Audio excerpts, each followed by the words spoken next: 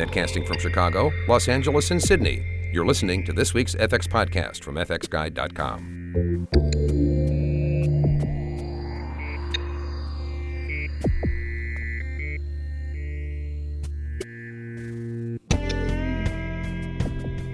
Hi, I'm Mike Seymour, and welcome to this special FX podcast as we talk to some of the visual effects supervisors involved in the run-up to this year's Oscars. This week on the show, we're talking to Rob Legato, the visual effects supervisor of the incredible film The Lion King. This film came on the heels of having worked with the same director, Jon Favreau, on Jungle Book, though Rob Legato is very well known for his work with Martin Scorsese, including winning the Oscar on the film Hugo.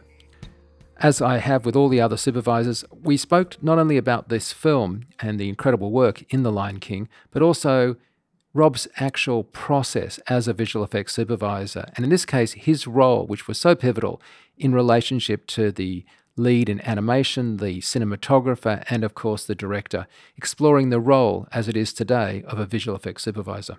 So obviously I'm incredibly keen to get into a few aspects of the process, but one of the things I wanted to discuss was your process as a supervisor and how you kind of approach it. And I guess I should start with, how did you actually first connect with the director and obviously then the material? Because you were doing so many Scorsese films there and then suddenly Jungle Book. Had you known Jon before that, or how did you get involved in the project? No, that was right after I did Hugo. Jon really liked Hugo, and he happened to be at a party that they had for Marty, and he was seated at my table, so I guess he got the short straw.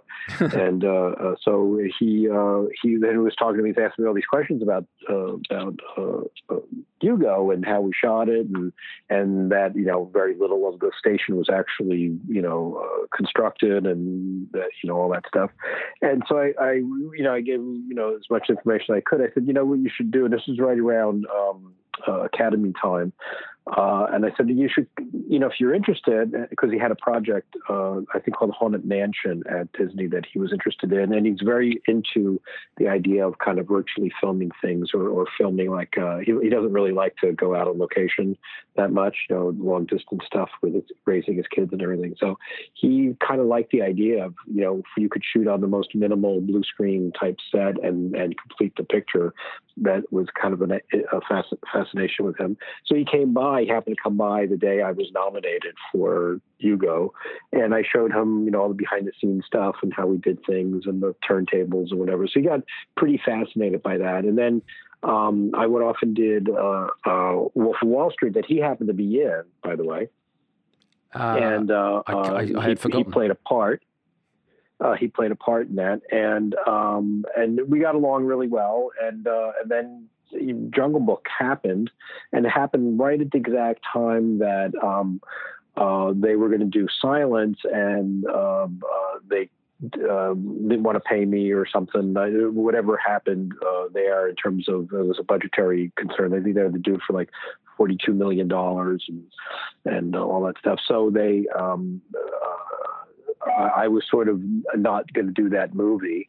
And I was sort of out and about, and then they called up and asked about Jungle Book. And then, the Jungle Book thing was like, well, I never really completed the thought that I did on Avatar, because I set the thing up and I built it, and then I went and did the Marty movies. So I was like, well, this is a chance for me to kind of circle back and kind of, finish that piece. I was always fascinated by if I could film things in a visual effect oriented way, and yet it didn't feel like it. It felt like you had all the creative choices that you would normally make on a live action set, and it had this fluidity of what I get when I shoot my own second unit stuff. I could move the camera quickly, and I know how to edit, and all of a sudden I could get something that feels very much like the film. And then when I protract it out, in a visual effect way, I need to be able to replicate this kind of live action approach. So it was like, well, that's a great challenge for me to do. And, it was like I never worked with Disney before, and they had a lot of resources and stuff like that. So it sounded great. And as we were completing the thought on Jungle Book, it was like, wow, we now know how to do this. we could make a photorealistic looking movie. What's the next title that you would do besides doing Jungle Book 2? John, I think, was fascinated with the idea of doing like a really big project, which was Lion King. So it was on the tail end of doing Jungle Book that, and then Jungle Book did incredibly well with awards and stuff like that, that they wanted to do Lion King. And that was even a greater challenge, because now we don't even have the live component to kind of ease your way into doing it with this method. So then Lion King happened. It's like, well, now I could totally complete the thought of totally making a synthetic world that doesn't feel like it. And so that's how it all kind of came about. And if I've got my bits of the jigsaw puzzle correctly, around the time you were doing Jungle Book, I seem to remember, because I think I went over to Weaver where Andy Jones, I think, took Jon Favreau to show him VR. And of course, that led to John doing that small gnomes kind of VR project. But were you... I mean, that seemed to be like that was a turning point for John being comfortable with doing VR stuff, which is, of course, a big difference between what you did on Jungle Book and what you did on Lion King. Yeah, and truth be told, on Avatar, I played with VR. I made my own up with Glenn Derry. We made up, just the technology wasn't ready for it, but we had two motion builder computers, one firing a video feed on, we had like those glasses that you wear, the video glasses, yep. and we had now two eyes. So we had, one video hookup from one machine, the other video hookup from another, and you could see VR. And I was fascinated by that. I thought, well, that's the next step. Although the technology wasn't ready and you'd have to build it. And we tried it and it did work, except that, it was bundled and there were some problems when one eye would go out of sync and things like that. So it wasn't perfected in terms of the, of the technology, but the gag worked. That's 2005-ish. We tested that. Then VR just started to come about. Well, now there's a device. So I was in on it from the beginning. John, became in on it because he really liked it. And then we're, looking for the next thing. And that was the opportunity to kind of scrape Motion Builder out and start from zero and create your own version of how to do virtual capture, using, because, VR became so latency free almost, or at least to the viewer. When you put the goggles on, it doesn't feel like there's a lag between when you move your head and when you see it. So that technology became, available. And we did, I think, a little VR. I think it was more of a 360 VR. No, we did two. We did two VR little projects for Jungle Book. One was a 360 video that Weta did, and then a little company called Tangerine created. You can walk out on the tree limb and see the snake. So I'll come back to Andy in a second because I want to talk to you. I'll come back to Andy in a second because I want to talk about the animation, but just in terms of what you managed to pull off with the basically you made sort of digital animation tactile. You made the cameraman completely relevant in a real-time way that was just, it's incredible. You obviously worked with some other people like Ben Grossman. You had worked with Ben on Hugo. Mm-hmm. Had you worked with Ben before Hugo much? Yeah, I did. We did Shutter Island together, and we did a couple commercials. So Shutter Island, I think, was the first feature I worked with him on. I seem to think so. I worked when I did Aviator. I worked at the company Cafe FX.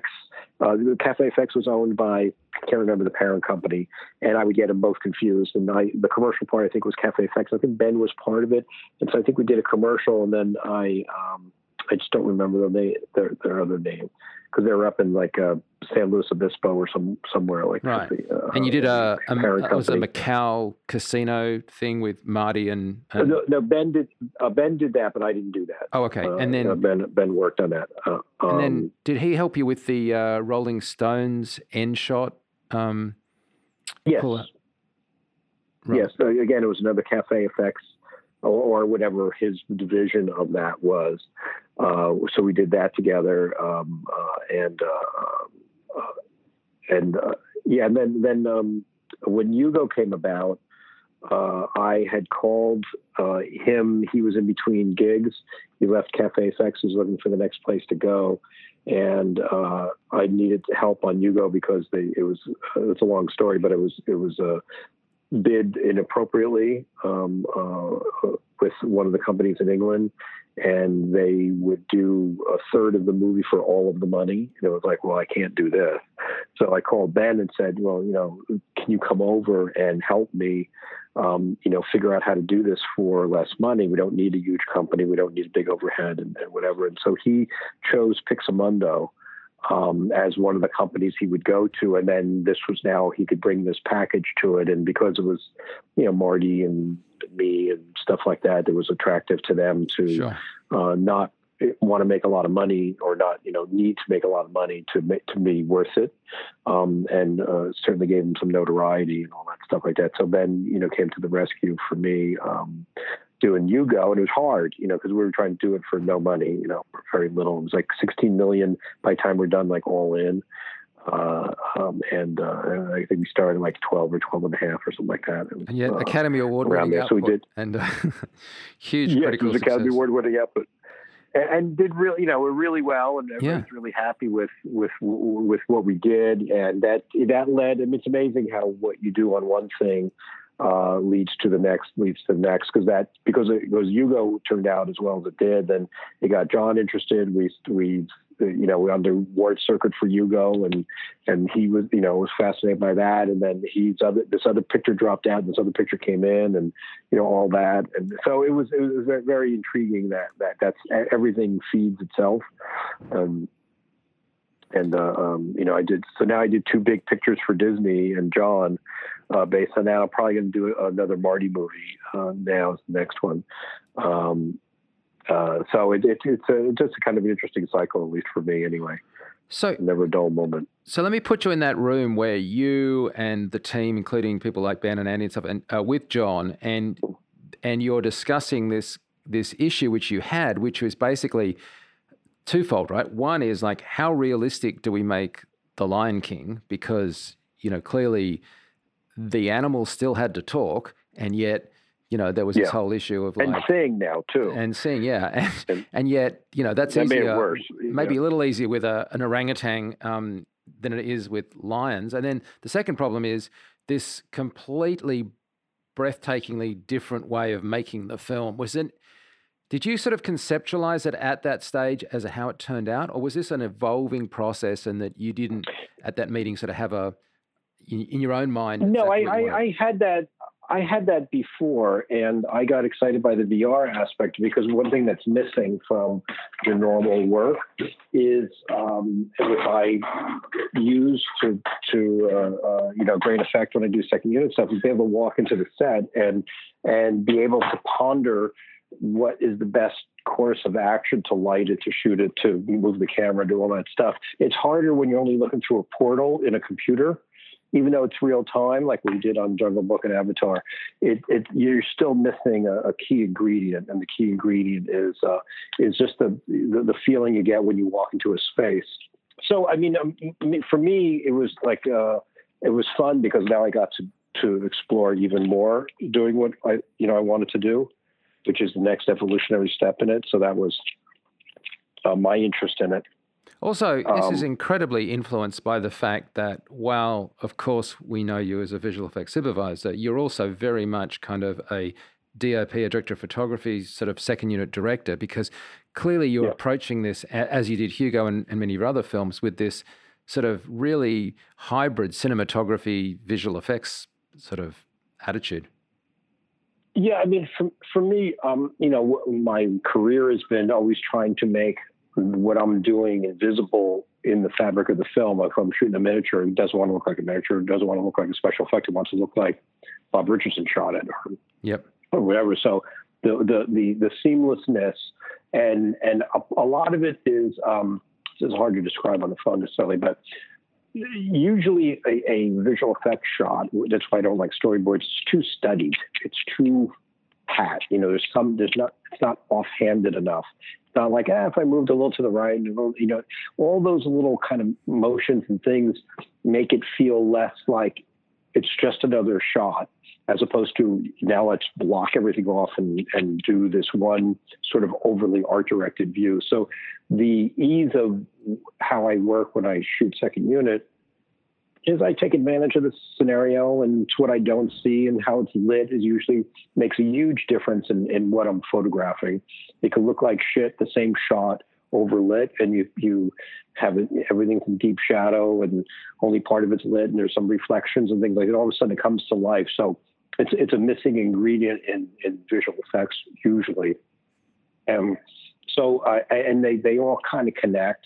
When I shoot, it's like I'm setting the camera, putting it on a moving device, and lighting at the same time, and it all kind of gels together. And that's what real photography is, and that's what a real DOP, director of photography does.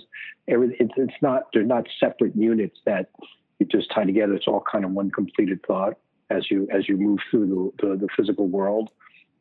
And so that was always my main interest. And then, the hard part of doing anything that's CG oriented is the how removed you are from the process. You have to tell somebody, and they have to interpret what you want, having never photographed something in real life before, and they give you something back, and then it's like, well, that's a little too late, and I can't really change it, and it's sort of stifling the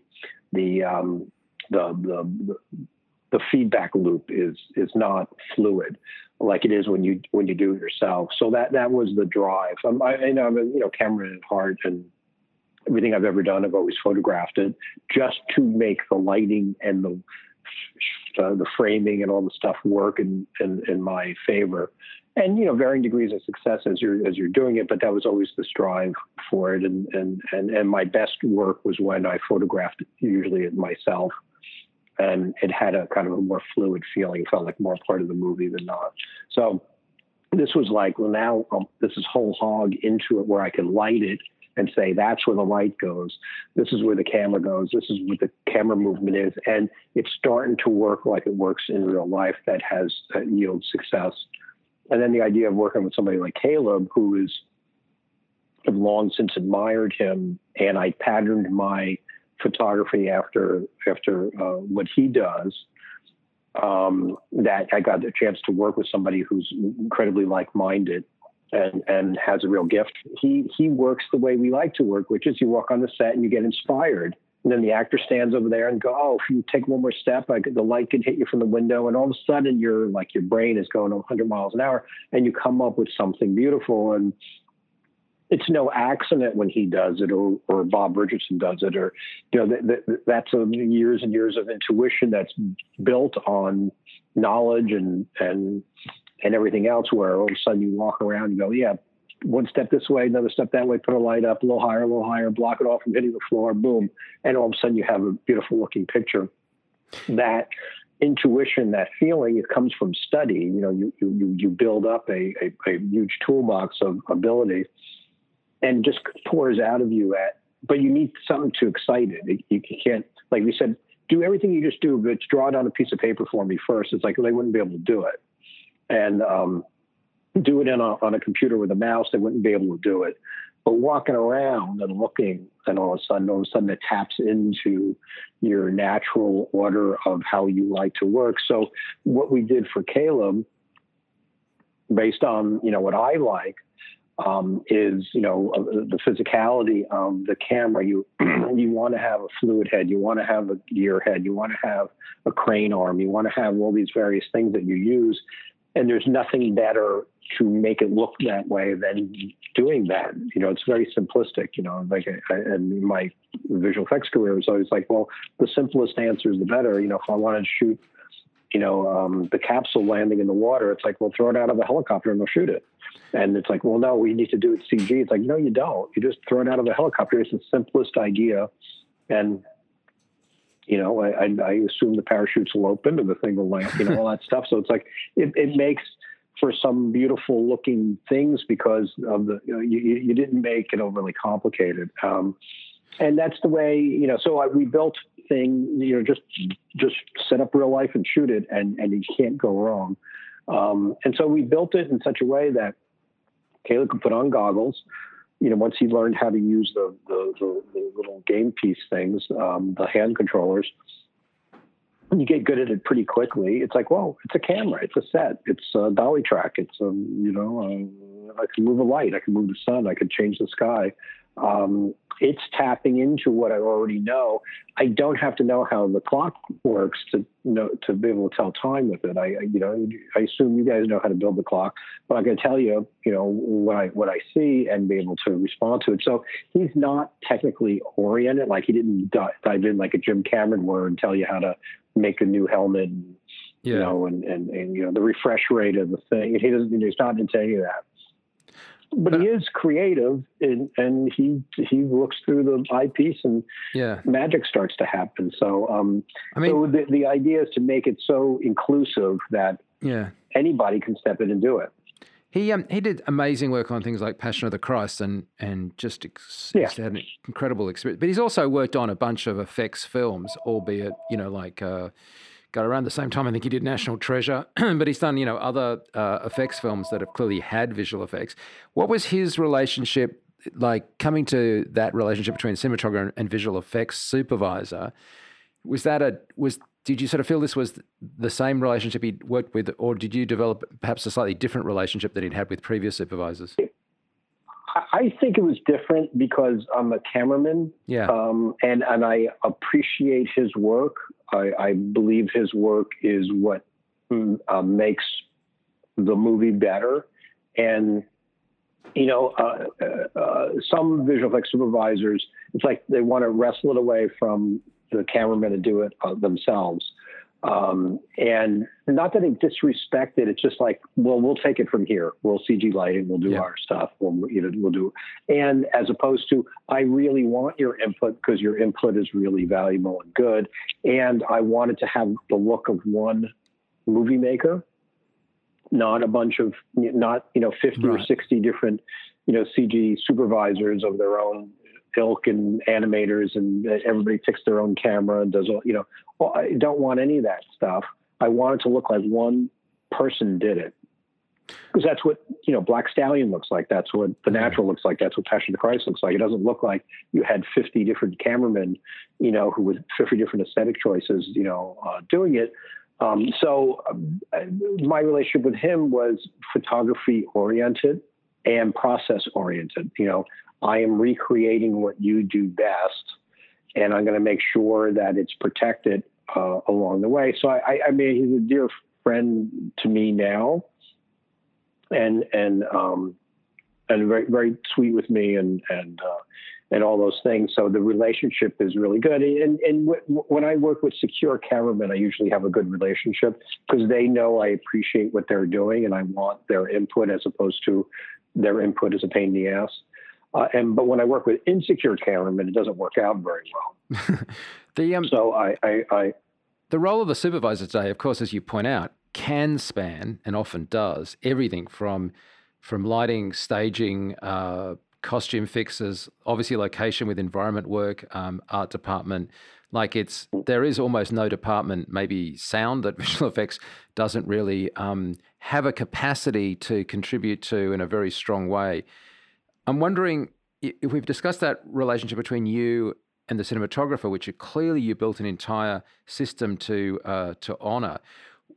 What you're filming, we've established, you've obviously got this great control of the camera, but obviously you're after the performance. Like, the performance is what we look for in that role. And I'm wondering if you could talk about that relationship, because the characters that you are filming are not finaled quality at the point that you're filming them necessarily, No, they're not. And so you've got some, if it was an actor, they would be giving, hopefully 100% on the day, and you'd get that performance. Here, you're not really being given the chance of pointing your virtual camera at a final performance. And yet that performance is so critical, as we said, because we've got singing animals and they have to be both appealing and believable. Yeah, I mean, it's sort of an interesting question. I mean, my knowledge base of shooting actors and things like that is that you could easily misstage something and misshoot it and leave the actor, who's a very good actor, with egg in their face by how you position the camera, how you light them, that you overlit them, that you emphasize them, that you're in a close-up when you should be in a wide shot. Those things really, I learned a lot from Marty. Marty is besides being a brilliant director, he's a brilliant editor. And so his conception of how they're blocked and how they're photographed makes their performance better. It's a very subtle thing. And so they are married together. It's not like, well, just do this fabulous performance and then I'll just aim a camera at it and I will enhance what you're doing if I don't know what I'm doing. I need to know what I'm doing to know when to throw away a line, when to throw it away photographically so that the close-up has impact. And what Marty's great at is he will isolate and edit and find the best performance because he staged it really well. And so it appears to be natural to them. It appears like it just flows out of you. It's very offhanded. And that's, part and parcel of shooting something correctly. You could shoot something to make somebody look bad with the same lines, with the same dialogue, with the same performance. If you shot, The Godfather on a gray sweep and everything was a brightly lit, sun gun close up, it wouldn't have the impact. It would it could be exactly the same performance and Marlon Brando wouldn't do anything different, but he's not assisted by the cinema of it. Yeah. So there is that. Now, what Andy and John did, which is pretty brilliant, is that because it's all working together in some way where you're into the cinema of it and where it's staged and what's the background and kind of roughly what's in, we would location scout. And then you kind of, just like you would in a regular live action thing, you have the script and it's like, I think they should be by the tree and they should walk by the rock and do it. And your intuition, what seems so offhanded, is really, knowledge of movie making. And Caleb definitely is part of that. I think he worked with Hal Ashby, and very naturalistic director and got very naturalistic performances they would stage it and they both would walk around until they ended up literally in the same spot as the best place to shoot that particular moment that the actor is giving you. And they had a very simpatico kind of relationship, but they're together in it. It's not like, let me go, stage something against a dull wall and then you go in and light it for me. That's when movies look funky and they just look like they're kind of like the actors like have egg in their face and they're not giving a great performance, even though they're a very good actor, but somehow it's because the rest of the filmmaking skill is not there. The editing, the staging, the lighting, the camera work, all that stuff, feeds on each other. And what John being an actor, and Andy being, a top flight animator, and the script already tried and true. This is a story that has been told before. And the reason why it's told again is because, it has some legs to it. There is some inherent drama built into it that if you know somewhat what you're doing and you have all these other bases covered, it's impossible for it not to turn out. Whether anybody likes it or not is a different story, but it's cinematically sound. And they did. So everybody kind of worked together to some degree, but Andy and John will go off and then create enough of the scene shoot to then impart that part. And so then when they add the subtlety of the secondary, animations and all the little things that make it work, everything is kind of working together. It's like like every ingredient is correct. And so one feeds on the other. And I was going off on a tangent a little bit, when people talk about collaborating, it sounds like everybody's in a room and everybody agrees to do the same thing. And it's a little more of like a baton race, a relay race.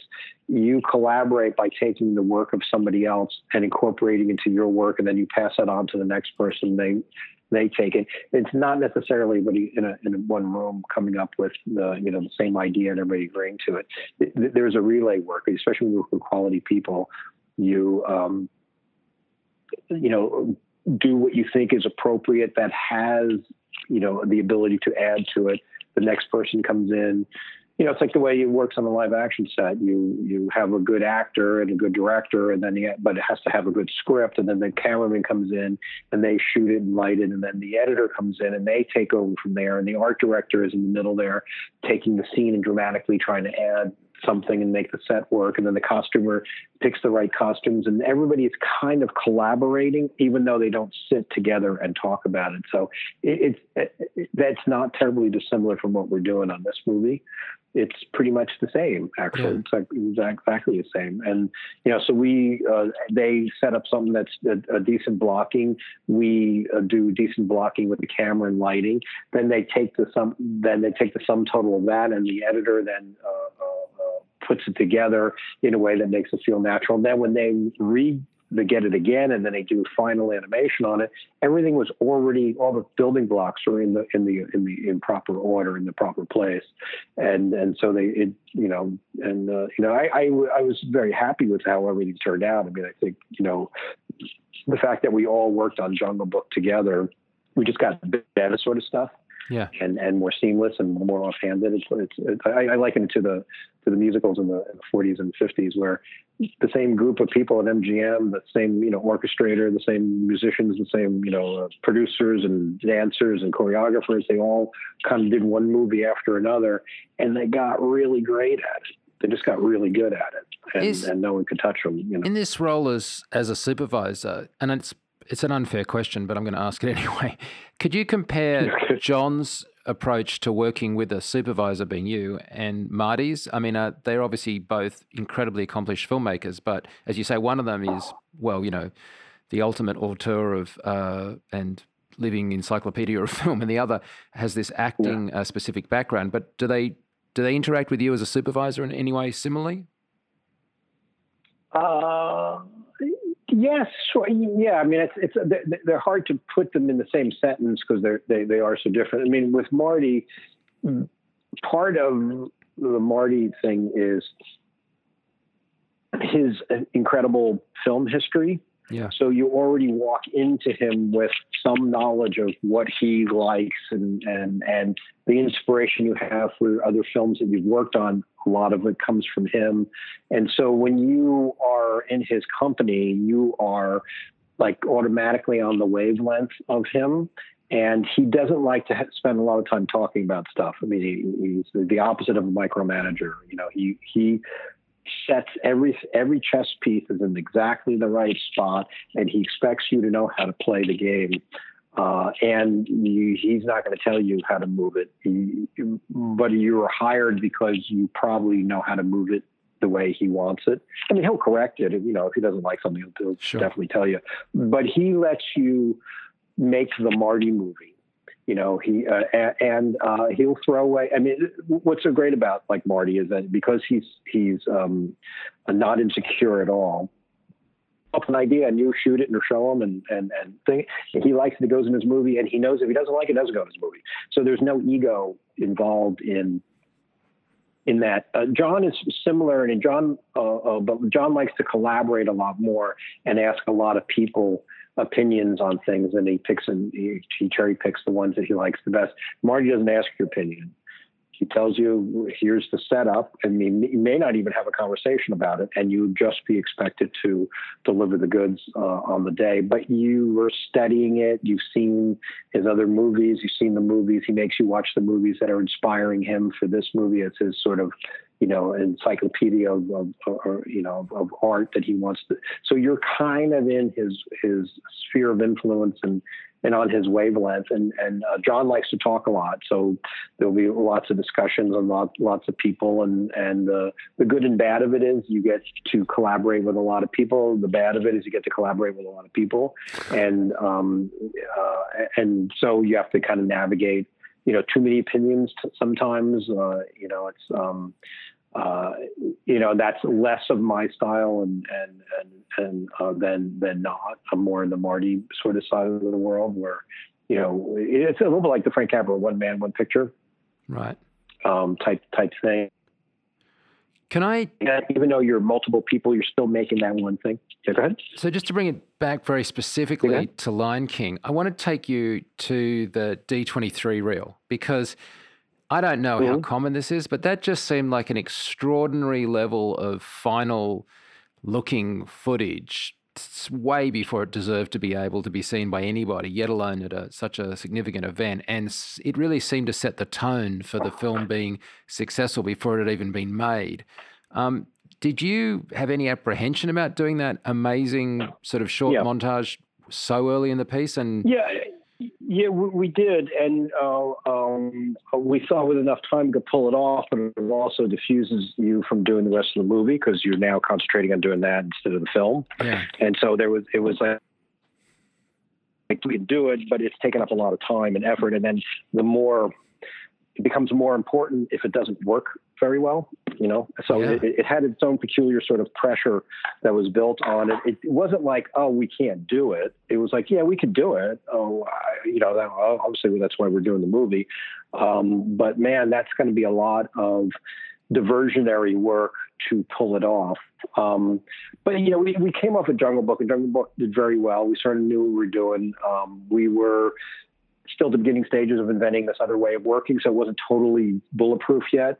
Well, you didn't even have that stage built. You didn't have your Lion King stage, right? This wasn't even made. We did it at Magnopus. Did it at Magnopus. It was really crude. I mean, and once everybody told me, what's happening under the hood, it was terrifying. So it was not like had I known it was that, fragile at the time that we were doing it, we probably would have done something else. But it was you were just trying to get the game engine to work and to be repeatable and do all kinds of stuff, and still a bunch of software had to be written. It all sounds great on paper until you actually go put it into practice, and then you discover, oh, it really doesn't do this. We have to really make it do this. It's not made to do what we want to do. And Motion Builder happened to be pretty similar to what we needed. It just had some other quirks and things, but it was already up and running and made to do what we're doing. And now we're trying to take literally a game engine that they only make games with, and they don't give a shit about, anything else, trying to force it into being a little bit before its time. But, one of the cool things that happened at D23 is that Caleb and I came up with a shot, which is a dolly shot with the sun behind the animals as they're jumping up and down and approving of the circle of life thing. And that shot, we did it, and it was done in the style of this kind of offhand. It wouldn't be cool if, and it's like, okay, well, let's set it up. Let's put the sun over here. Let's do a dolly shot and put the animals there, and everything sort of clicked. And that shot stayed from the moment we shot it on. Literally, we photographed it on in Magnopus in downtown LA before we built anything, and it's in the final movie, and it was in every trailer and D23 as well. And we could never make it better. We even tried to redo it, and it was like, no, the D23 piece is still the best one. And I have one. So it was. Yeah, go ahead. I just have a complete admiration for that, because I saw that reel actually. But I think you showed it to me on set when I visited, and it was just so damn good projected. It looked so fine, and it just, I don't know, it just had such a lovely quality of light. Clearly we can see animals before, but this was just, as I say, it's like a quality of light about it that, but had it not been good, had it been poor, it would have sort of been a very hard thing to come back from. Yeah, it would have been. I mean, I think, the funny part about the reviews of the film and the controversy about it and all that stuff is bizarre, because every step of the way we were getting accolades for what we did and what we were trying to do and the anticipation for this film. I mean, when we did the first trailer, 240 million people viewed it. I mean, like 240 million, it's like outrageous a number of views for people to see. So the anticipation, and then there was rave reviews about what we did. It was so exciting to be there and to see it and to have it play and have the reaction. I mean, it's a crowd that's made for you. They're Disney fans, so they're built into the process. But still, no matter what, it was, tremendous. So we're going from successes. And then we were looking at the footage, and the guys at MPC, with the hair and the fur and the grooming and the thing and all. And now we switched so that we use the hair tools to create the grass. So the grass now looks that much better. And, it was like, holy shit, this is looking pretty good.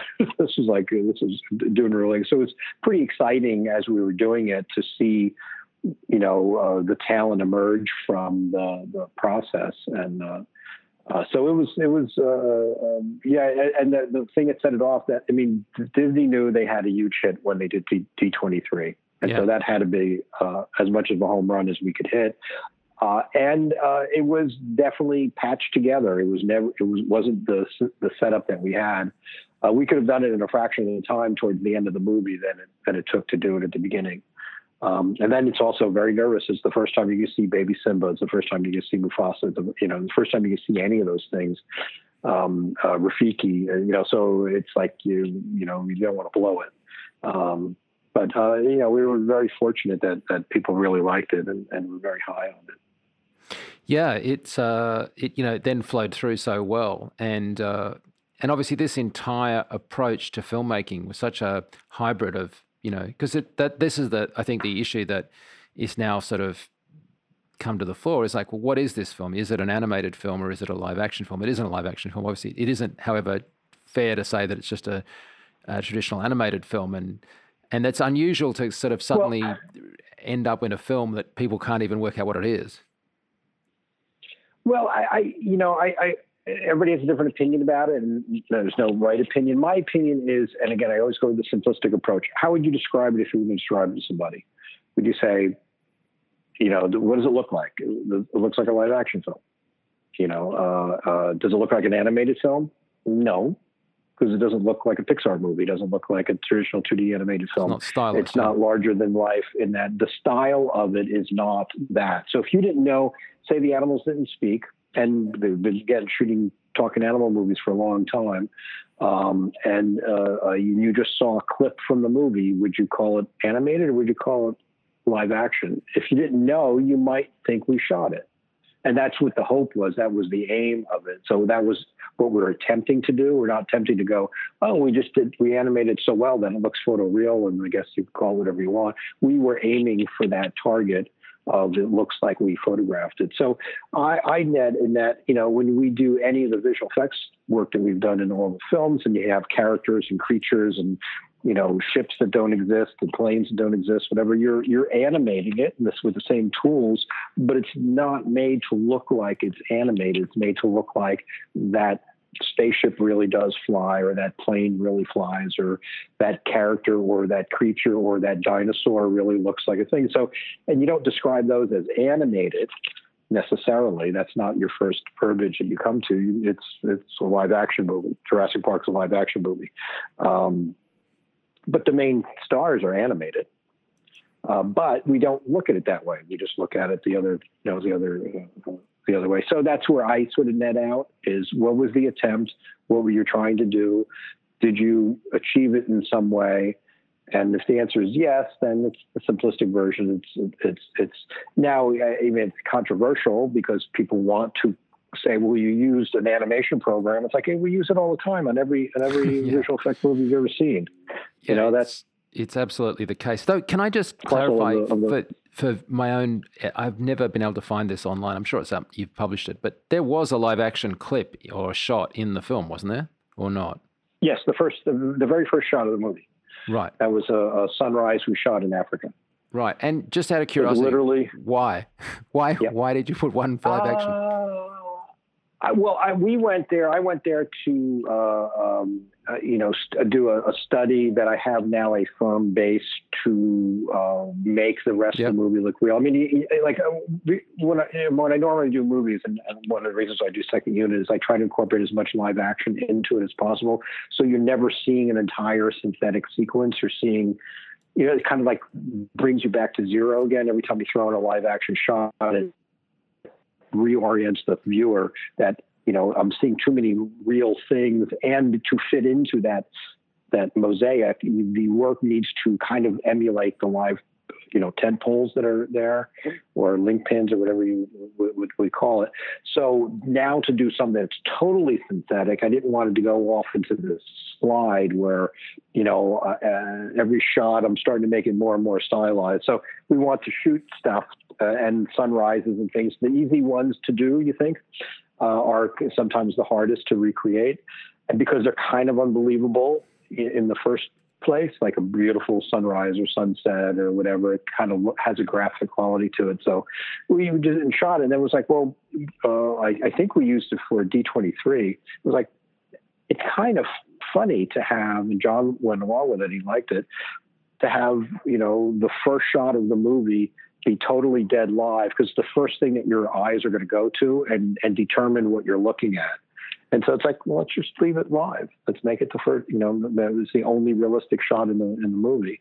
And what was very interesting, the side note story, we did that. It was in the first trailer. So that's a real shot.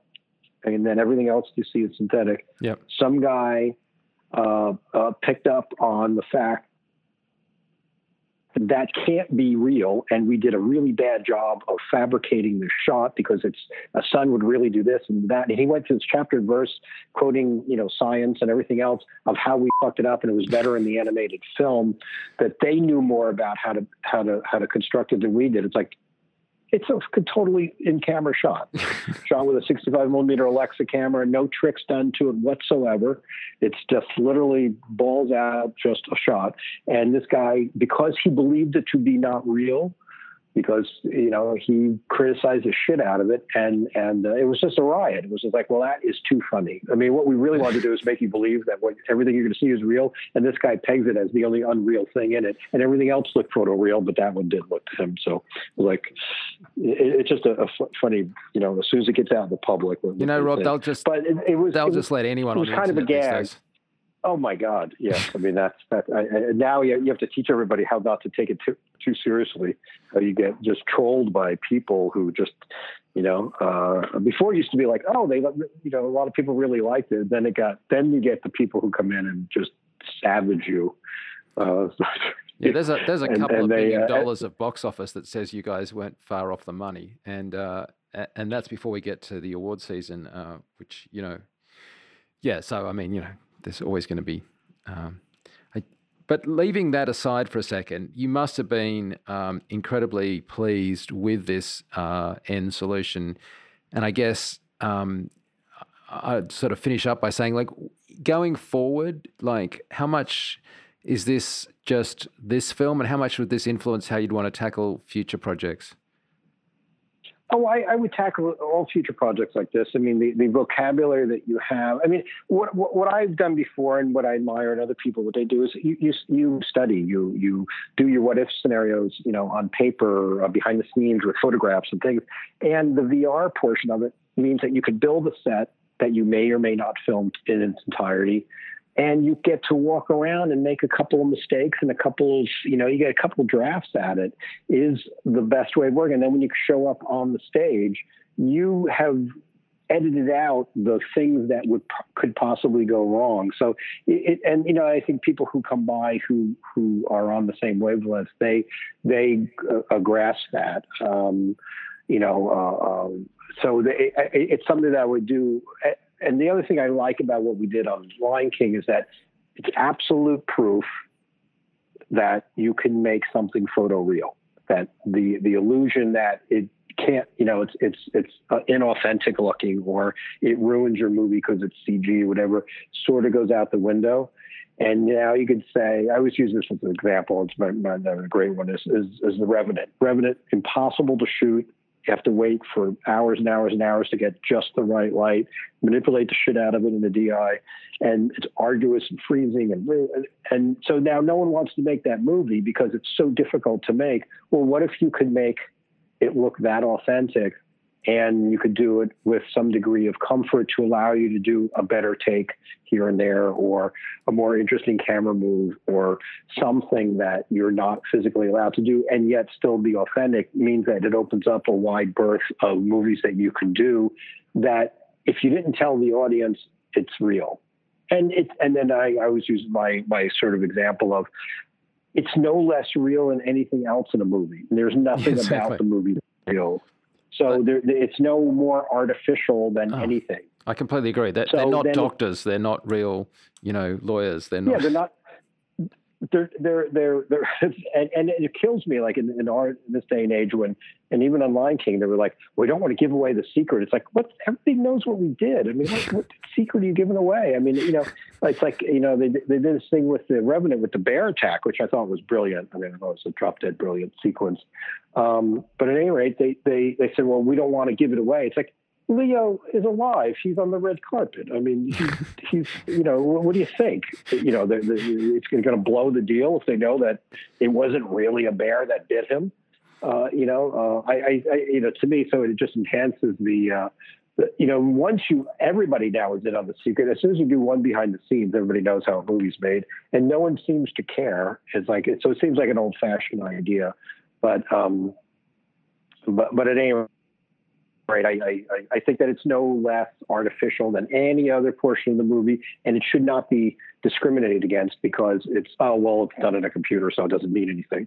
Like, if you believe it, then it's movie making. It's just as realistic as the fake actor and the wearing a costume, touching props that he didn't buy, and the lines he didn't say, and all that stuff is all the same. And when it works so beautifully, like The Godfather, like whatever your favorite film is, it's cinema. It just magically transports you. You don't even pay attention to any of that stuff anymore. It has to be good to do it.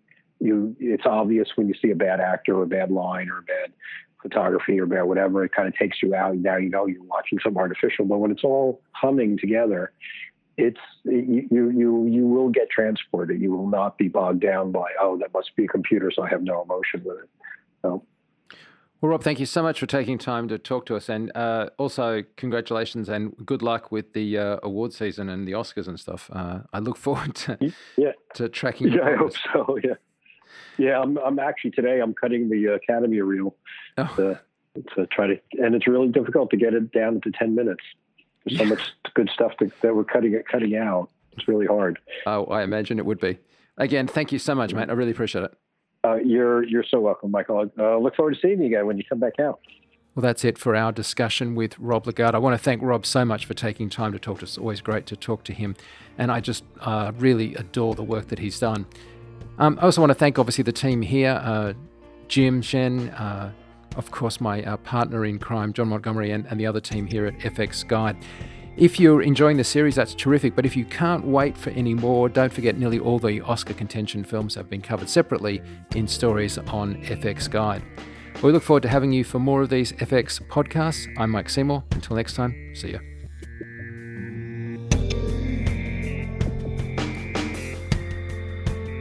Please let us know if you have any suggestions for stories or future podcasts. You can reach us by clicking the Contact Us link at the top of the homepage. This podcast is copyright FX Guide, LLC. Broadcast or redistribution is prohibited without the expressed written consent of FX Guide.